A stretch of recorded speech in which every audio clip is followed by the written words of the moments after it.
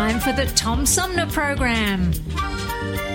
The Tom Sumner Program is a live variety show with music, comedy, and special guest interviews every Monday through Friday. Oh, it's always a pleasure to be with you, Tom. You know that. Yay, Tom! I love it in Flint! You're very astute, Tom. Not an easy question. I'll debate Andy Dillon on your show. Well, that's a very good question. Hello, darling. This is Elvira, Mistress of the Dark, with Tom Sumner. I'm all right, Tom. How are you? Hey, lucky day, Mr. Sumner. Ciao, Tom. How are you today? That's a good question. Hi, this is actor, comedian Joe Napodi, and you're listening to the Tom Smothers. I'm sorry, what's his name? Oh, Sumner. The Tom Sumner Program. Good morning, Tom. How you doing? Hey, at least I got the Tom part right. Stay tuned, because it's on now. The Tom Sumner Program. COVID-19 is the biggest health crisis in our lifetime. We're working around the clock with doctors and hospitals to stop it, but we need your help. Even if you don't feel sick, you could be carrying it. And just one person with the virus can infect another 40, who then infect thousands more. So I've issued an executive order requiring everyone to stay home to help limit the spread of the virus. Let's protect the people we love. Stay home and stay safe. Hi, this is Gretchen Whitmer, and you're listening to the Tom Sumner Program.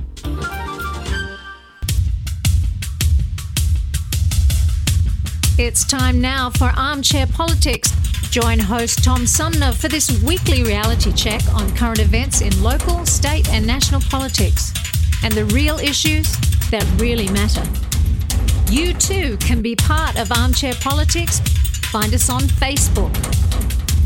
We let the dogs off their leash. Stay tuned, because it's on now.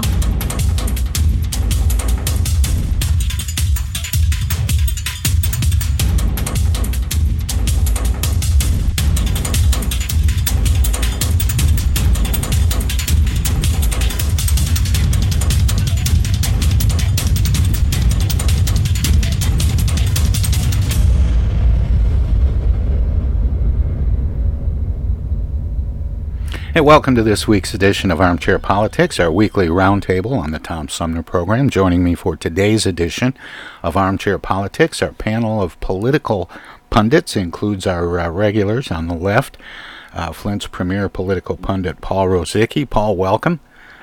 Good morning. Good to be here. On the right, longtime Genesee County Republican Henry Hatter. Henry, always good to talk with you. Thank you, Tom. Good morning. And last but morning, not Henry. And last but not least, joining our roundtable regulars, former Flint Mayor Dane Walling. Hi, Dane. Hey, good morning, everyone, and happy post-election day. Indeed. Yeah, good morning, Dane. And every election, there's an Armchair Politics the next day. That's why we picked Wednesdays, actually. But we always start with a few quotes before we get into some of the election stuff. And the first one is our finish the quote. Politics has become so expensive that what? How would you finish this quote? That's millionaires can't afford to lose. I don't know. Well, the original quote was, politics has become so expensive that it takes a lot of money even to be defeated. Yeah, that's true. Yeah, that's true. Some very true. That comes from Will Rogers. Oh. But the quote of the week, and very appropriate for the post-election edition of Armchair Politics, whether you call it vote by mail or absentee voting, in Florida the election system is safe and secure, tried and true. Florida's voting system has been cleaned up. So in Florida, I encourage all to request a ballot and vote by mail. Hey, the governor, President Trump. Was that Trump who switched gears on that? No, I think that's the governor of Florida. No, it was in fact President Donald Trump on Tuesday claimed Florida's election system is safe and secure and encouraged Floridians to vote by mail after repeatedly seeking to discredit mail-in voting. Yeah, but the other 49 states are all a mess except for Florida. Yeah. That was the last moment comment by the president. Yeah. Anyway, the question is, do you think that absentee voting or voting by mail or early voting, as it is called in some other states, is as safe as voting at the polls? Most studies show that it is, Well, you have to, if you believe in the American people, yes, it's safe. But if you follow the gangsters that are out there, and they're in both parties, and there are people out there not for the interest of the American people, it's no. But if you put the rest on the American people, it's safe, because the American people, that's how they want it, and that's how they perceive it. Yeah, I think you're right, Henry. The fact is you can cheat with any system, but most studies show that there's just the minuscule amount of voter fraud going on, whether it's vote by mail or the traditional system. There isn't much out there. For all the talk and all the hoopla about it, it's just not a big issue in practice. Yeah, I think I'd like to see more of the drop-off boxes, so that it doesn't actually have to go through the U.S. Postal Service, because, I mean, if anything, right now, with the volume of mail that the Postal Service is getting, I think there's just a far likely chance of someone's ballot just simply being delayed in the mail than anything else. And if clerks are able to set up these drop boxes, at the library and at City Hall and, per Burston Field House, just speaking about the Flint community, then someone could receive that ballot and know that it's dropped in a highly secure location and cut the Postal Service out of it. I think that's going to be the biggest problem. It's not. But I think you're degrading the Postal Services too low. Since the Pony Express, one of the greatest services that America's provided for its people is the Postal Service. It still does.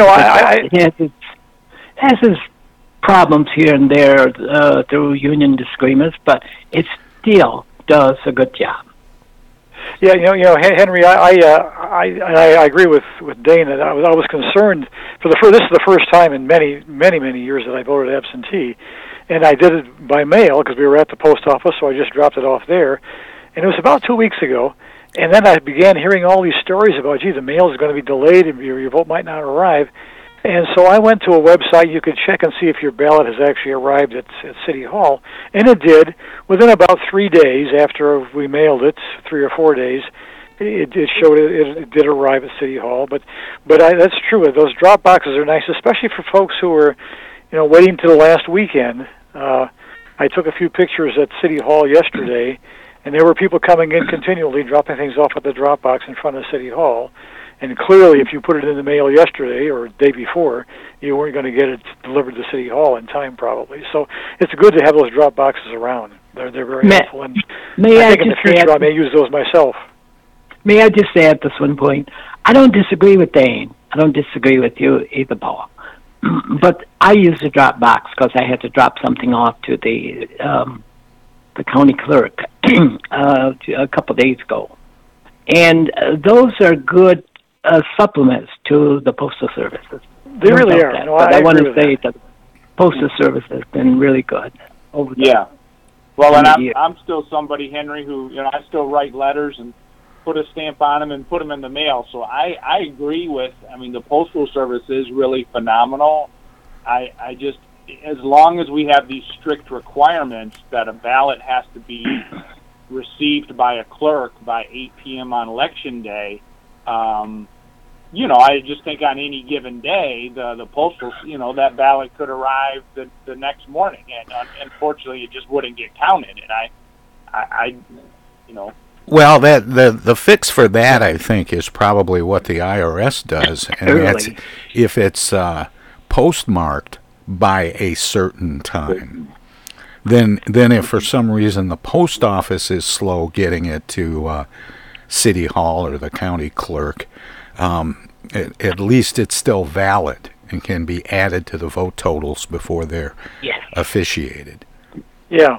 Of course, that's going to delay your vote reporting for some elections potentially. If you've got votes coming in 3, 4, or 5 days late, I can see some races potentially being changed long after we assume they were decided. Now, were you all? Yeah, sorry, Tom. No, go ahead, Dane. Well, I do think it'd be interesting, and this will be a number I'll be curious to see if is reported. Let's just use Michigan as an example, since we do now have the the mail option for no reason absentee. I wonder if we'll ever get a report on how many ballots showed up after Election Day. Good point. If that's a big number, it could cause us to rethink how we want to do that. If we find there's 20, 30,000, 50,000 votes that showed up on Wednesday and Thursday, that would be that's hard to ignore, I think. That'd be interesting to know. And one thing I wanted to add to what Dane was saying about not preferring, but making sure that a component was drop boxes so that people could not rely on the U.S. Postal Service, but deliver ballots to various receptacles, is that I think the mail, the option to mail has bolstered participation a little bit. I was reading something like 26% yesterday. Yeah, that's one number I saw. In fact, I've got the county clerk's website here. Yeah, 26% so far. That's 74% reporting, but 26% turnout as of I think late last night. I'm not sure what the time. It was right around midnight, because I have those same numbers, Paul. And it said 26%, and that seems like more than usual. Well, it is. I think 20% is kind of the average for the primaries, so 26. And again, I assume they've only reported 74% of the precincts already, so I assume that's probably going to climb, I would think, when the others come in. So, yeah, no, it looks like it's significantly higher than most run-of-the-mill primaries in August. Well, let me squeeze one more in here on a similar topic. This is another quote. What if Trump foments right-wing provocateurs and then sends out the military to put out the fire he created?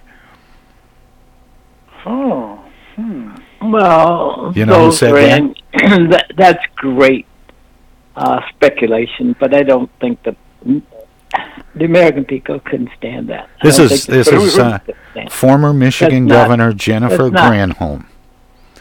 Oh, no kidding! Raised the possibility of President Donald Trump seizing ballot boxes after the November election during a Friday morning panel discussion on CNN. Her comments made during a discussion of the work of the 100-member bipartisan Transition Integrity Project, which Granholm was a part of, and which explored various scenarios around a contested election, drew immediate criticism from former White House Press Secretary Ari Fleischer. But Granholm, a Democrat, stood by her comments. Granholm's Friday comments followed a tweet from Trump Thursday in which he raised the possibility of delaying the election after criticizing the high number of mail-in votes expected because of the coronavirus pandemic. If the president challenges the results of the November election, what are his chances of victory in Congress or the courts? I don't think he would have any. Yeah, I mean, I can't see any serious. I think that the danger is that if he drags it out with lawsuits, it'll undermine the legitimacy of whoever the winner is. Yeah. That's probably the biggest harm that'll come out of a game. That would be my concern.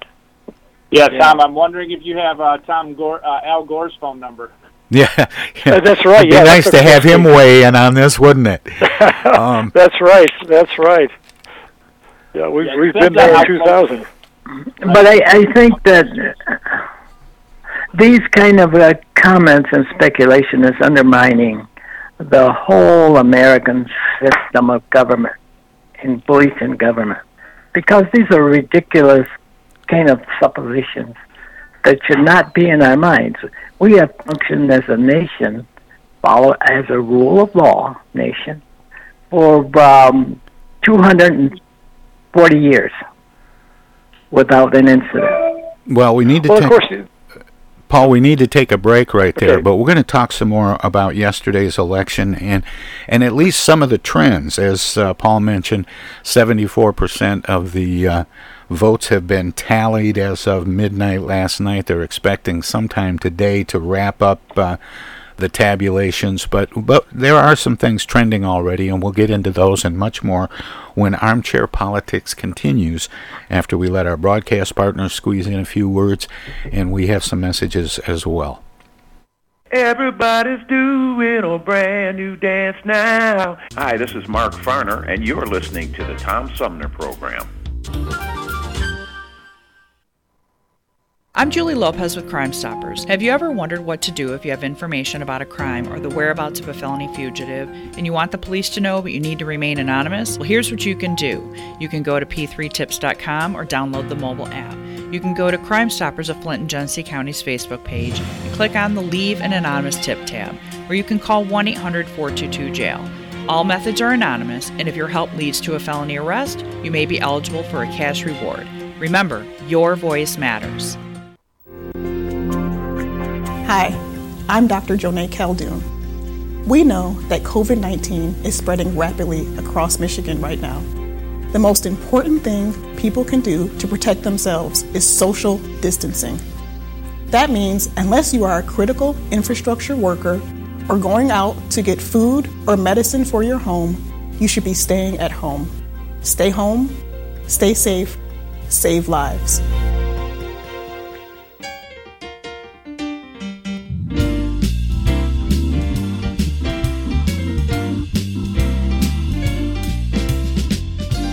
Most of the music you hear on the Tom Sumner program is provided by local artists. Tune in Fridays at 11 for live music and conversation with some of the area's most talented singers, songwriters, and performers. Hi, this is Greg Nagy. Hey, this is Hoppa. Hi, this is Joe Bide from the Blue Hawaiians. Hi, this is Alexander Zonjic. Hi, this is Mark Farner. This is Maurice Davis. Hi, this is Rochelle Ray. Hi there, folks. This is Sweet Willie T. This is Steve from the Nashville office. I'm Gwen Pennyman Hemphill. Shadoo-ba-dee-ba-doo-da-doo-doo. Tom Sumner program celebrating the rich talent pool from Flint, Genesee County, and throughout Michigan.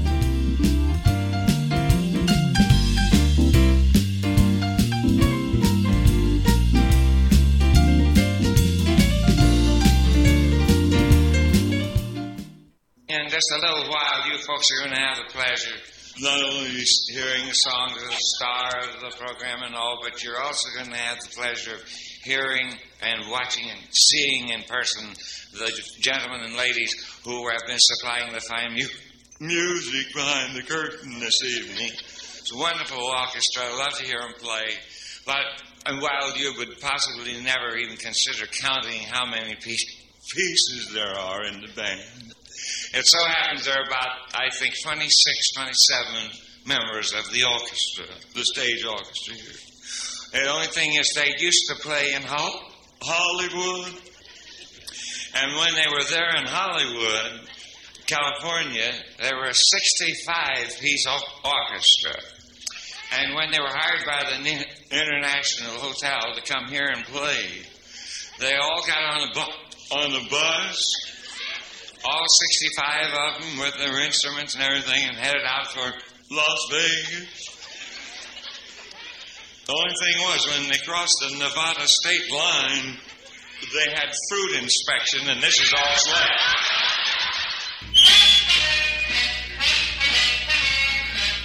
Here are some most happy fellas, the four lads for Ford. Standing on the corner, watching all the Fords go by. Standing on the corner, giving all the Fords the eye. Look at it go, it's the Thunderbird's kissing cousin. Get in a Ford, give Ford a try. So don't be standing on the corner, watching all the Fords, watching all the Fords. Be the guy who's going by. This is Jill Stein, and you're listening to the Tom Sumner Program. And welcome back, everybody. Armchair Politics continues now with our roundtable regulars, Paul Rosicki and Henry Hatter, joined by former Flint Mayor Dane Walling. Before the break, we were talking a little bit about, we had just started talking about yesterday's election. We were talking about mail-in voting and mentioned that as a result of the increased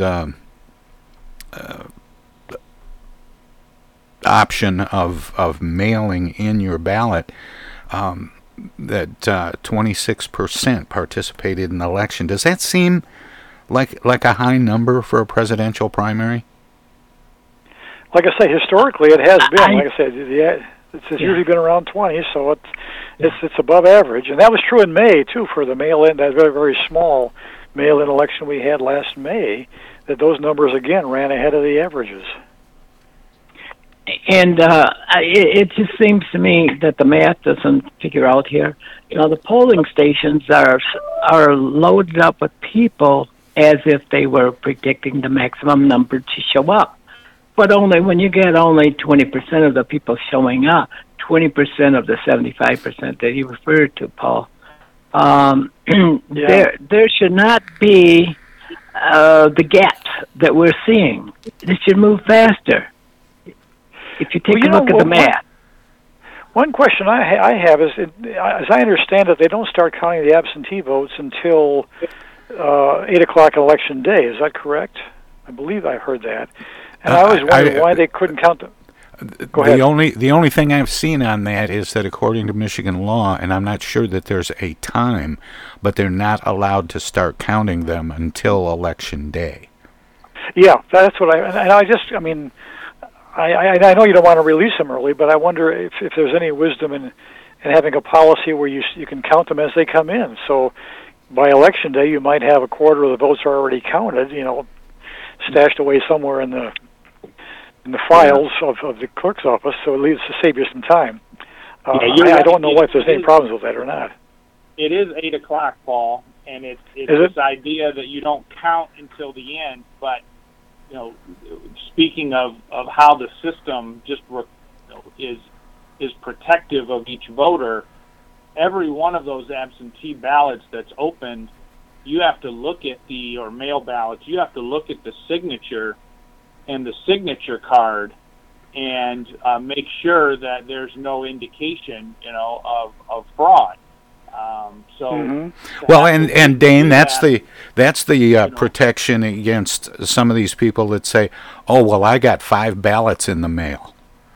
Right. Well, if you got 5, right? Then 5. Your name's only on the voter roll one time. But I think the point we're getting to is to wait until 8 o'clock to start that process. You could, do something like every other polling location, create a secure environment, open it at 7 a.m., and have poll workers, without cell phones or anything, actually going through and tabulating those ballots. I mean, other people are voting throughout the day, and those ballots are being tabulated.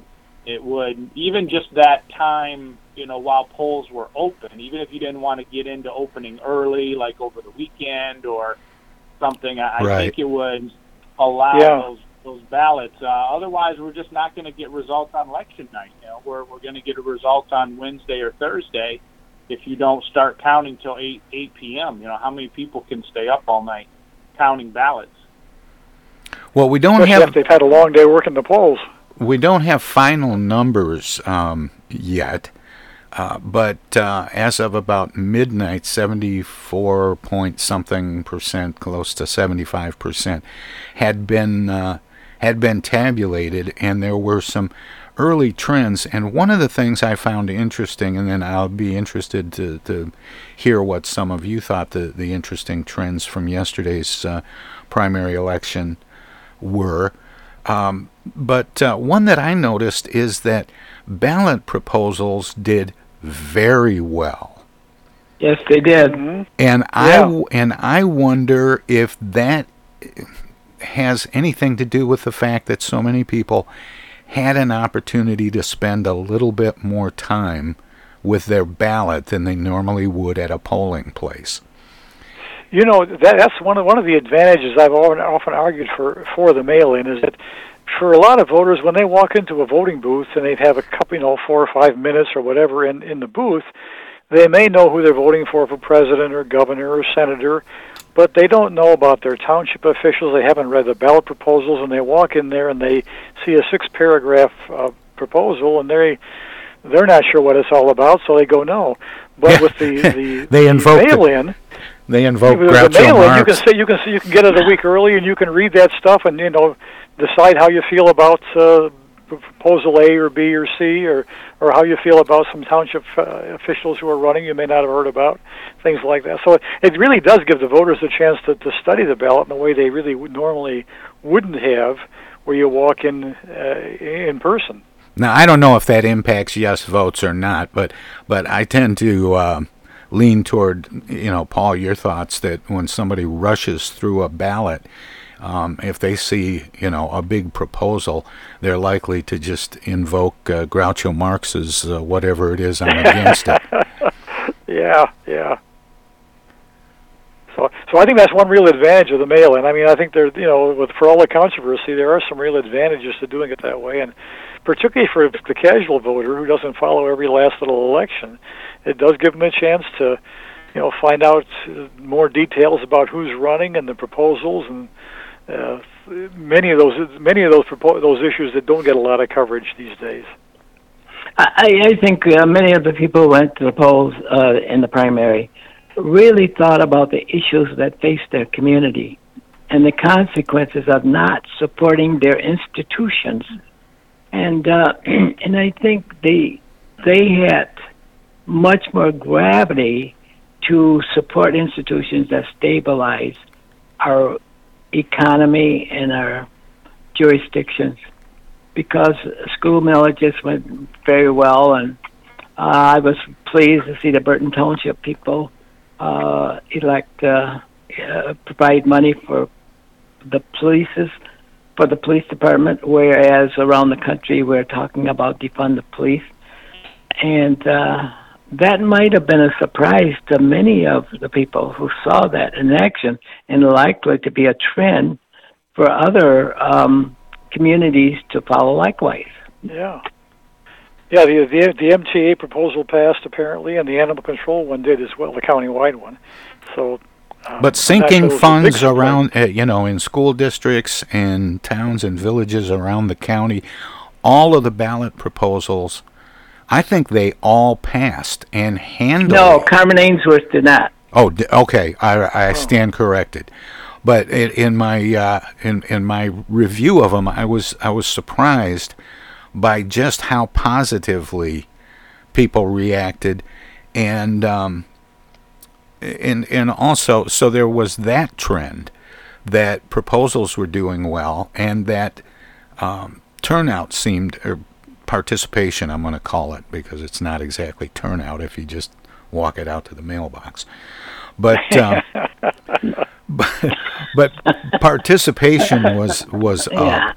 And but I thought there were some interesting other trends. Did any of you notice any trends in yesterday's election that struck you as worthy of note? What struck me is that maybe two things. Number one, most of the well-established incumbents did face challengers, which is a little unusual, I think. But yet they all, I think in Genesee County, at least on a county-wide level, all the incumbents generally won, I believe. And there may have been some county commissioners who had troubles, but I think most of the countywide officials won, although they did face, in some cases, what could have been substantial challenges from a few people. Well, the sheriff's race was an interesting one because by some definitions it was an open seat. But yet there was Chris Swanson, who'd been appointed as interim sheriff, functioning in yesterday's campaign as the incumbent, and of course he did very, very well, garnering. Well, I think what saved him is all that publicity he got for the Black Lives Matter march, the national coverage made his campaign a very strong one when it came down when Bush came to shove. Certainly didn't hurt, but I think the strategy that was in play there seems to have worked. Yeah. Well, Johnson didn't do badly. Yeah, I would have thought that he would have been a second or third, but he was a second, I think. But he and Phil Hart combined. He and Phil Hart combined didn't equal the votes that Chris Swanson got. Yeah. And then so, there was a Republican in there as well. Yeah, but he ran unopposed, so we're not talking about him until. Yeah, there's still a November election to come up for all of these races. Yeah, that the Republican candidate was Stephen Sanford. Yeah. But David Layton faced a challenge, and which is unusual. And let's see, Jeff Wright, John Gleason. Now, what's surprising about Gleason is that Gleason did not get the UAW endorsement, and Watson did.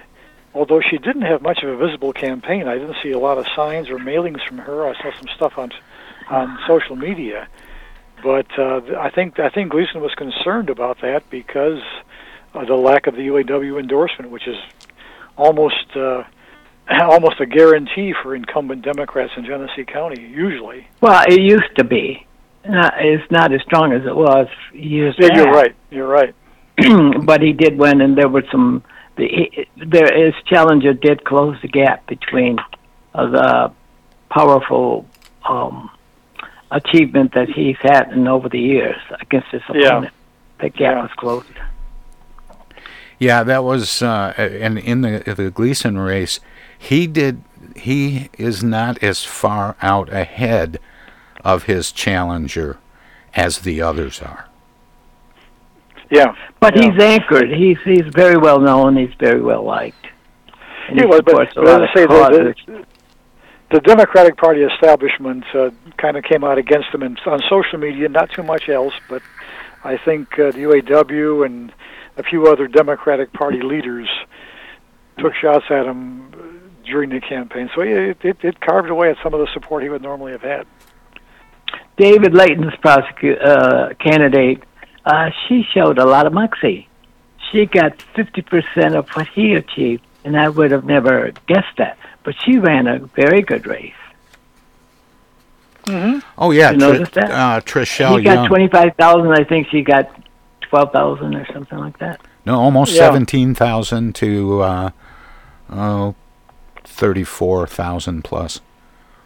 I saw some of the earlier results, I guess. Well, and these are not final numbers, so I've been kind of staying away from the numbers a little bit. But there are some that are hard to stay away from. Like you mentioned some of the lower offices or down ballot. Yeah, there's a offices. couple of county commission ones that were very close, and may not be decided yet, for all I know. Well, the one in the 2nd district to replace Brenda Clack, who decided not to run. Yeah, that's right. They are at 74% of the vote counted. There are 3 candidates: Michael Clack, Charles Winfrey, and Corey Lockett. Now, Corey Lockett is way behind the pack, but Michael Clack and Charles Winfrey are separated by 5 votes. Yeah, I'm looking at those same totals here. Yeah, 39.31, 39.13% for those two. Yeah, that's going to be probably recount territory whenever the votes come in, more than likely. Well, and it's interesting because, Michael Clack is next generation Clack family. Right. There's been a Clack in that seat for most of everybody's lifetime, I think. Either a Click or a Clack.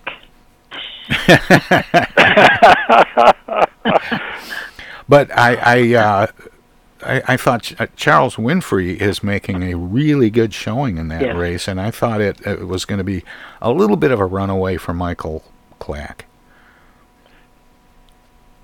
I think the county commission races will be really interesting to watch because it speaks to this point of whether the electorate is leaning more towards someone new or someone old, or Or maybe like in a Michael Clack, maybe the combination, right? The new generation plus the family name. I was also looking at the 4th district, which pitted Dominique Clemens, who was a newcomer who actually did, at least for elected office, he's been active as an organizer in the Democratic Party.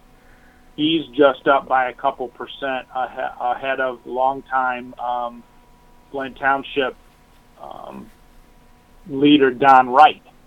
So that's one that with that many votes still out, that could still go either way. That the 2nd district, the 4th district, I think those will be interesting to watch over the next day to see where they land. Well, and to Dane's point, the 8th district has Ted Henry, the incumbent, actually trailing the challenger at this point. Yeah, he's behind by a fair number of votes right now, at least. Yeah, with 25% not counted yet, it's really hard to, for those races, those could change a lot with 25% of the votes out. But the likelihood of him getting all of those is small. So if you assume 50%, would go. Yeah, Henry's got to pick up about 500-600 votes. Yeah. It's very interesting. By and large, the incumbents did well, as one would expect. You got in the state house seats. Cynthia Neely won surprisingly handily. I thought there might be more of a race there. But I thought there was going to be more of a challenge there too. Interestingly, topping the field, there were 4 challengers to Cynthia Neely's incumbency in the 34th District State House seat, and of those 4, Arthur Woodson topped the group. Yes. Yeah. Arthur did a good job. He did, and and he had a pretty strong campaign. I saw a lot of signs around, mailings, that kind of thing. So yes, I was surprised that was such a runaway. And then in the 48th district was an interesting one because you had incumbent Cheryl Kennedy, and she was challenged in the primary by Andalib Odalate, and there were 2 Republicans running. Write-ins. And there was a Republican primary in that same district between. That's going to be a hot race. Between Sherry Cross and David Martin. David Martin is trending way ahead on that, and that's going to be an interesting race in November. A lot of these things. Big one in November. We talk about these some of these races as being decided by the primary, and a lot of them are. I think a lot of the incumbents that won their seats in the Democratic primary yesterday are going to go on to get their seat, and in some cases they're even unopposed by Republicans. But I think that the 48th in northern Genesee County there, that area has gone slightly more Republican in recent years, and Cheryl Kennedy will have a serious race in her hands from Martin, probably, I think. That's going to be one of the more contentious state house races, I think. Well, that's going to be especially interesting because they're both Davison people. Yeah, that's right. And I believe the incumbent in the 7th district is from Davison as well. And the write-in that I was referring to was Meredith Davis, who was running for that seat by write-in votes. But I don't know how well she did because I didn't see any results yet. Which race was that? 7th district? Yes. 7th County Commission? Yes. Was she the Republican? Yeah. Yes. Okay, let me. I should have that here somewhere. Is that the one Smith's going for? Matthew Smith? No, Smith is in Davison. He's in. I don't remember what district he's in, but okay. So I'm scrolling through my county clerk website here. Smith is going to be a difficult one for the incumbent. So I see. I see. The 7th is Martin Quasinu, right? The Democrat who's the incumbent. Yes. Yeah. Okay. Yeah. And who's the Republican challenger? Meredith Davis, Republican. Okay. She's only about 25 years. Maybe she may be 25 years old. Oh, all right. Yeah. How do you think Tim Kelly seems to be running away with the Republican nomination to take on Dan Kildee? How do you think Kelly's going to fare in the general? He will pretty be much like most Republicans in that district. Most Republicans haven't got a chance. I mean, he may be a nice guy. Yeah, given the realities of that district. Difficult for Republicans to win. I think Kildee held it. But I think it's going to be interesting to watch and see how he does, because I don't think Tim Kelly is your typical Republican sacrificial lamb. No, he's not. At one time, Tim Kelly was the governor's advisor on public education. Okay. So he has a lot of experience. The other thing I'm going to be interested in as we go into the fall, and this speaks to the congressional. I think Dan Kildee's doing a fantastic job. He works very hard. He's right on the issues, and I think he's going to win. But it's possible that his margin of victory could be smaller than usual. I think I'm also watching this in the Gary Peters, John James matchup. The question for me is this election going to be an anti-Trump election, or is it going to be a Democratic wave election? And if it's only anti-Trump, then there may be an independent voter in the middle who, let's say, votes for Joe Biden, but then goes down and votes for John James. I think you're going to see. I think you're going to see a lot of that, Dane. I think it's going to be an anti-incumbency thing for especially for disenchanted former Trump supporters.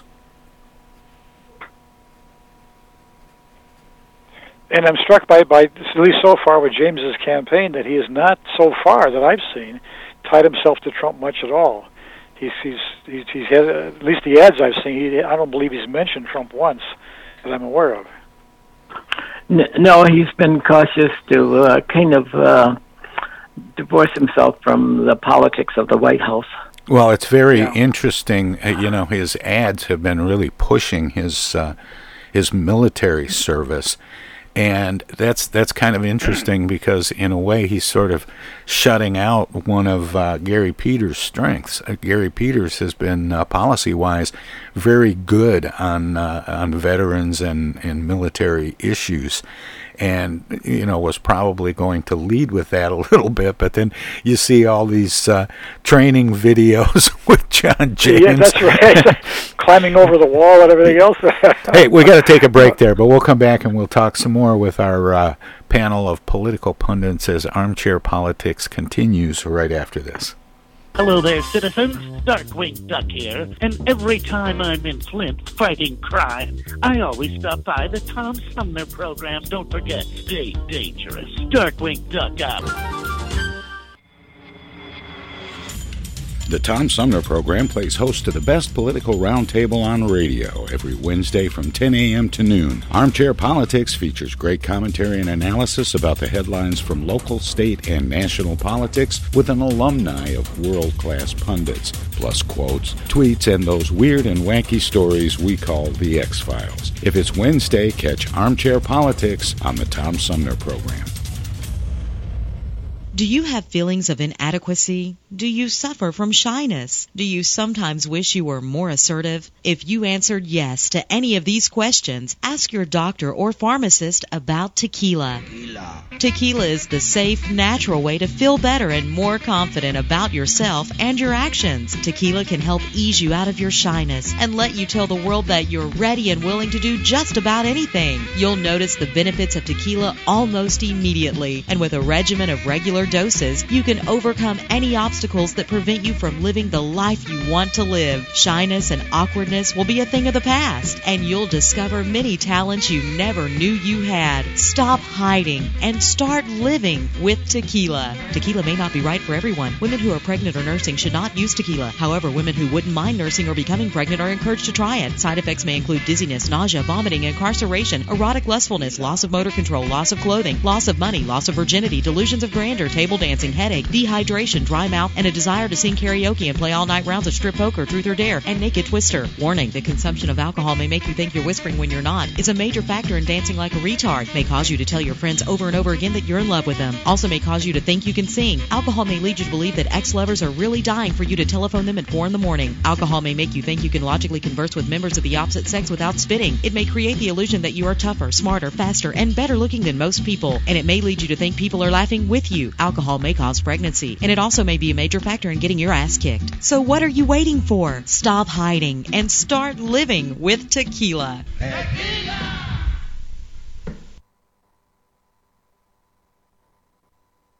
Those hands, no matter whose they are, can spread the germs of many common diseases. That's why I want you to realize how important it is to keep hands clean, to wash them regularly and always before meals with Lifebuoy, which not only removes dirt, but helps to remove germs. Teach the children this habit. Form it yourself. Always use Lifebuoy for hands and face as well as the bath. America, your children have an amazing superpower. That's right. They can help save lives by simply washing their hands. Just 20 seconds of thorough hand washing after they've coughed or sneezed or been outside can help fight against the dastardly spread of germs. Armed with only soap and water and hands, your superhero can protect you, your family, and everyone out there in America land. Amazing! Find out more at coronavirus.gov. A message from the CDC and the Ad Council. In the interest of goodwill, the Hoffman Beverage Company feels compelled to make this announcement. It's simply this. All Hoffman flavors have that happy taste, except sarsaparilla. We might as well come right out with it. We haven't quite hit that happy, carefree note in sarsaparilla. Now, please don't misunderstand us. Our Hoffman sarsaparilla is absolutely dependable. It's trustworthy, it's loyal, and many fine, upstanding citizens love it. But it just isn't what we call happy. You take our Hoffman orange, it's absolutely rollicking. Our lemon is almost giggly. Our black cherry and black raspberry are so bubbling with happiness, they dance in the glass. They all have natural flavor and famous Hoffman steady sparkle. We're sorry about Hoffman sarsaparilla. Why isn't it happy? Well, let me ask you, could you be happy if your name This is were U.S. sarsaparilla? Senator Gary Peters, and you're listening to the Tom Sumner Program.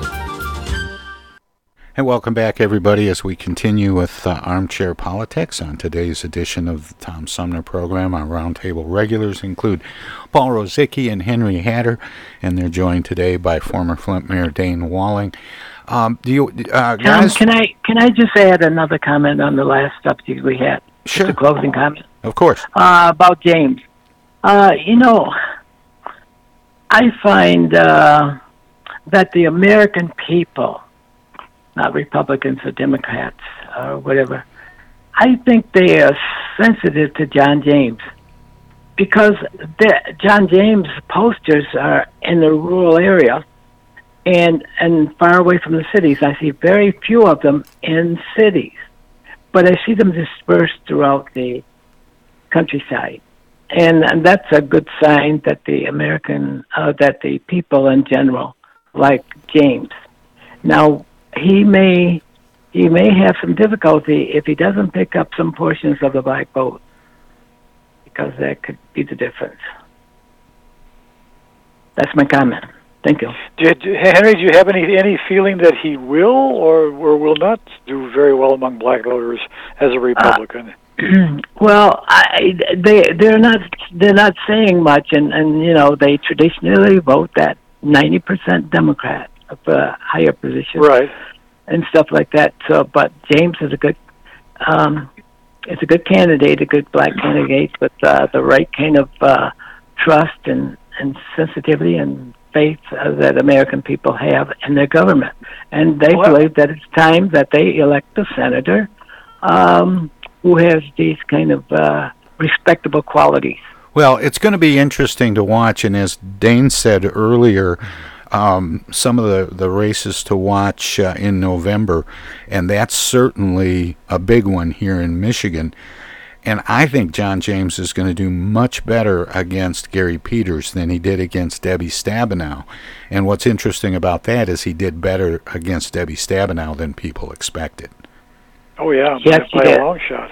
He was surprising. He was within 5%. I think that was the ratio. And this could be a tough one for Gary Peters because, and John James hasn't exactly won me over with his reaching out to people skills, but but Gary Peters is not especially good at that too. Yeah, there was the old distinction in U.S. senators used to make between what were called workhorses and show horses. And Peters is probably the workhorse, not that good a show horse in terms of the campaigning stuff. Stabenow may be the reverse of that in some ways. So, ironically, the skills that makes Peters a pretty good senator may make him a little less effective as a campaigner, and that may be a factor. That was a factor, I think, for Spencer Abraham as a Republican back in the 90s. He was not well known in the state. He was fairly well liked in Washington, but didn't get back as often as he might have to do the campaigning kind of stuff. But James does not want to get too much involved with the issues where the country is so racially divided, and people are likely to see any little substance that lean toward Black Lives Matter or Antifa could turn off potential voters that could elect him the senator from Michigan. I think didn't James have an ad that struck me as an attempt to reach out to black voters, where he said some fairly favorable things about Black Lives Matter and but he has to be cautious about how much but it was for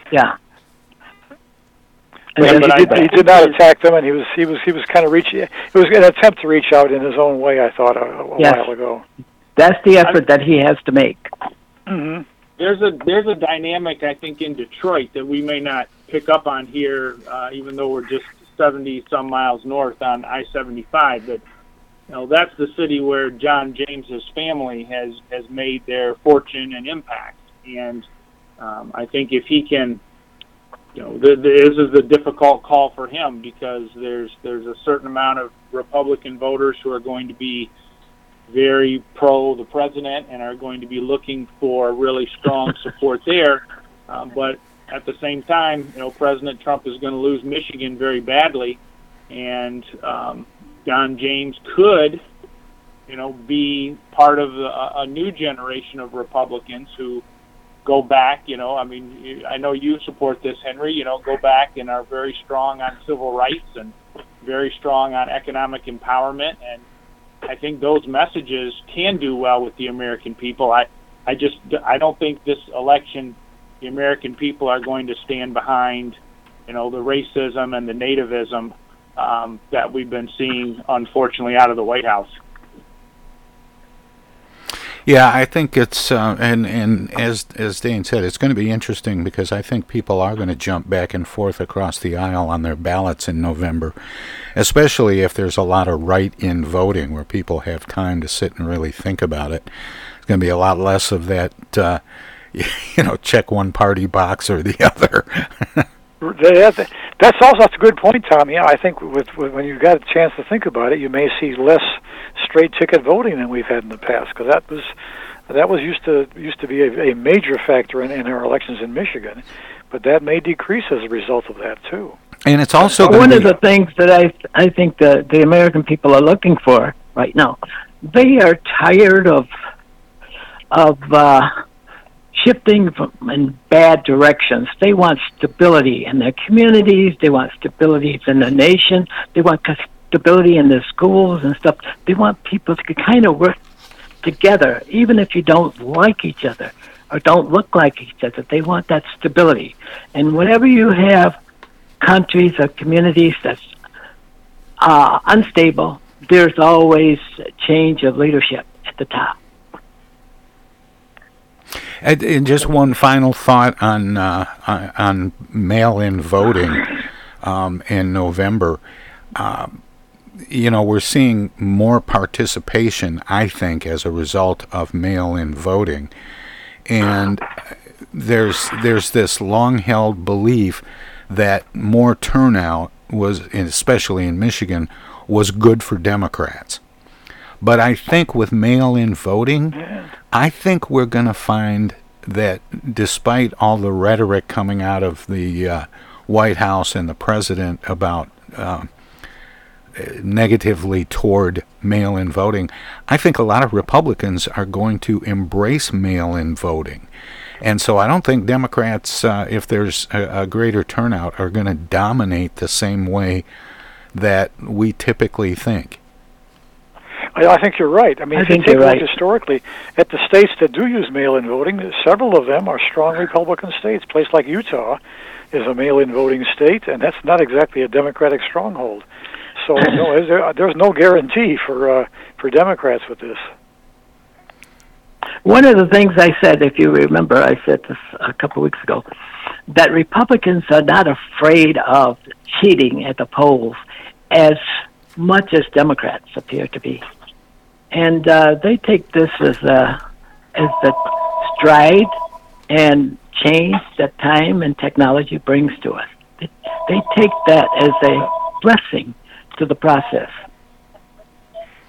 Well, the Free Press, posted a list of things to consider going into yesterday's primary about what the rules were. Like, for example, not splitting your ticket. And one of the things that they posted was that ID was not going to be required. And I reposted it on my Facebook page, and somebody jumped on, that thing about no voter ID right away. And I didn't engage, but I have to comment on it. Is I don't mind showing my ID when I go to the polls to vote, but I'm not concerned about its impact on the security of the voting, because those ballots, as Dane referenced earlier, they're checked against the signature cards. And, so the idea that a bunch of people are going to show up and pretend to be me, it just seems kind of ludicrous to me. Yeah, and again, there's so little evidence of that ever happening in any significant way. No, I think the kind of shenanigans that happen with elections have a lot more to do with, boxes of ballots disappearing and. Or ballot box. I mean, I grew up around the Chicago area, so I've heard all those stories, and some of those are You true. probably got a box of ballots in the trunk of your car, Paul. That's right. He knows where Hoppy is. There's that famous story of right. There's that famous story of when LBJ won his first Senate race. I think it was 1948. Of all of a sudden, a bunch of ballots showed up in some county in southern Texas, and they were all in alphabetical order, all with the same pen. Oh, that's funny. He was called Landslide Lyndon, and right after that narrow victory when he first won his first Senate seat. Oh, that's cute. Well, we've got about a minute before we break at the top of the hour. Any final comments on yesterday's election? There may be a couple of things that'll trickle over into the next hour, but I want to move on to some other things. How do you explain Juan Davis' re-election and some of the others that were critics of the board in the process? Some people were re-elected to the board after tremendous amounts of which board? I'm sorry. the Flint, the Flint City Council. Oh, there weren't any. There were no council races up. Yeah, there were no council races yesterday. This is an off. There were some in Flushing. Flushing had a couple of council races, I think. Yeah, Grand Blanc Township did as well, but not in Flint. Anyway, we are going to break for time. I was reading that, and maybe that was from a couple of years ago. We're gonna break for top of the hour, and we'll be right back with the second half. Okay. Hi, I'm Alexander Zonjic. Don't touch that dial. You're listening to Tom Sumner.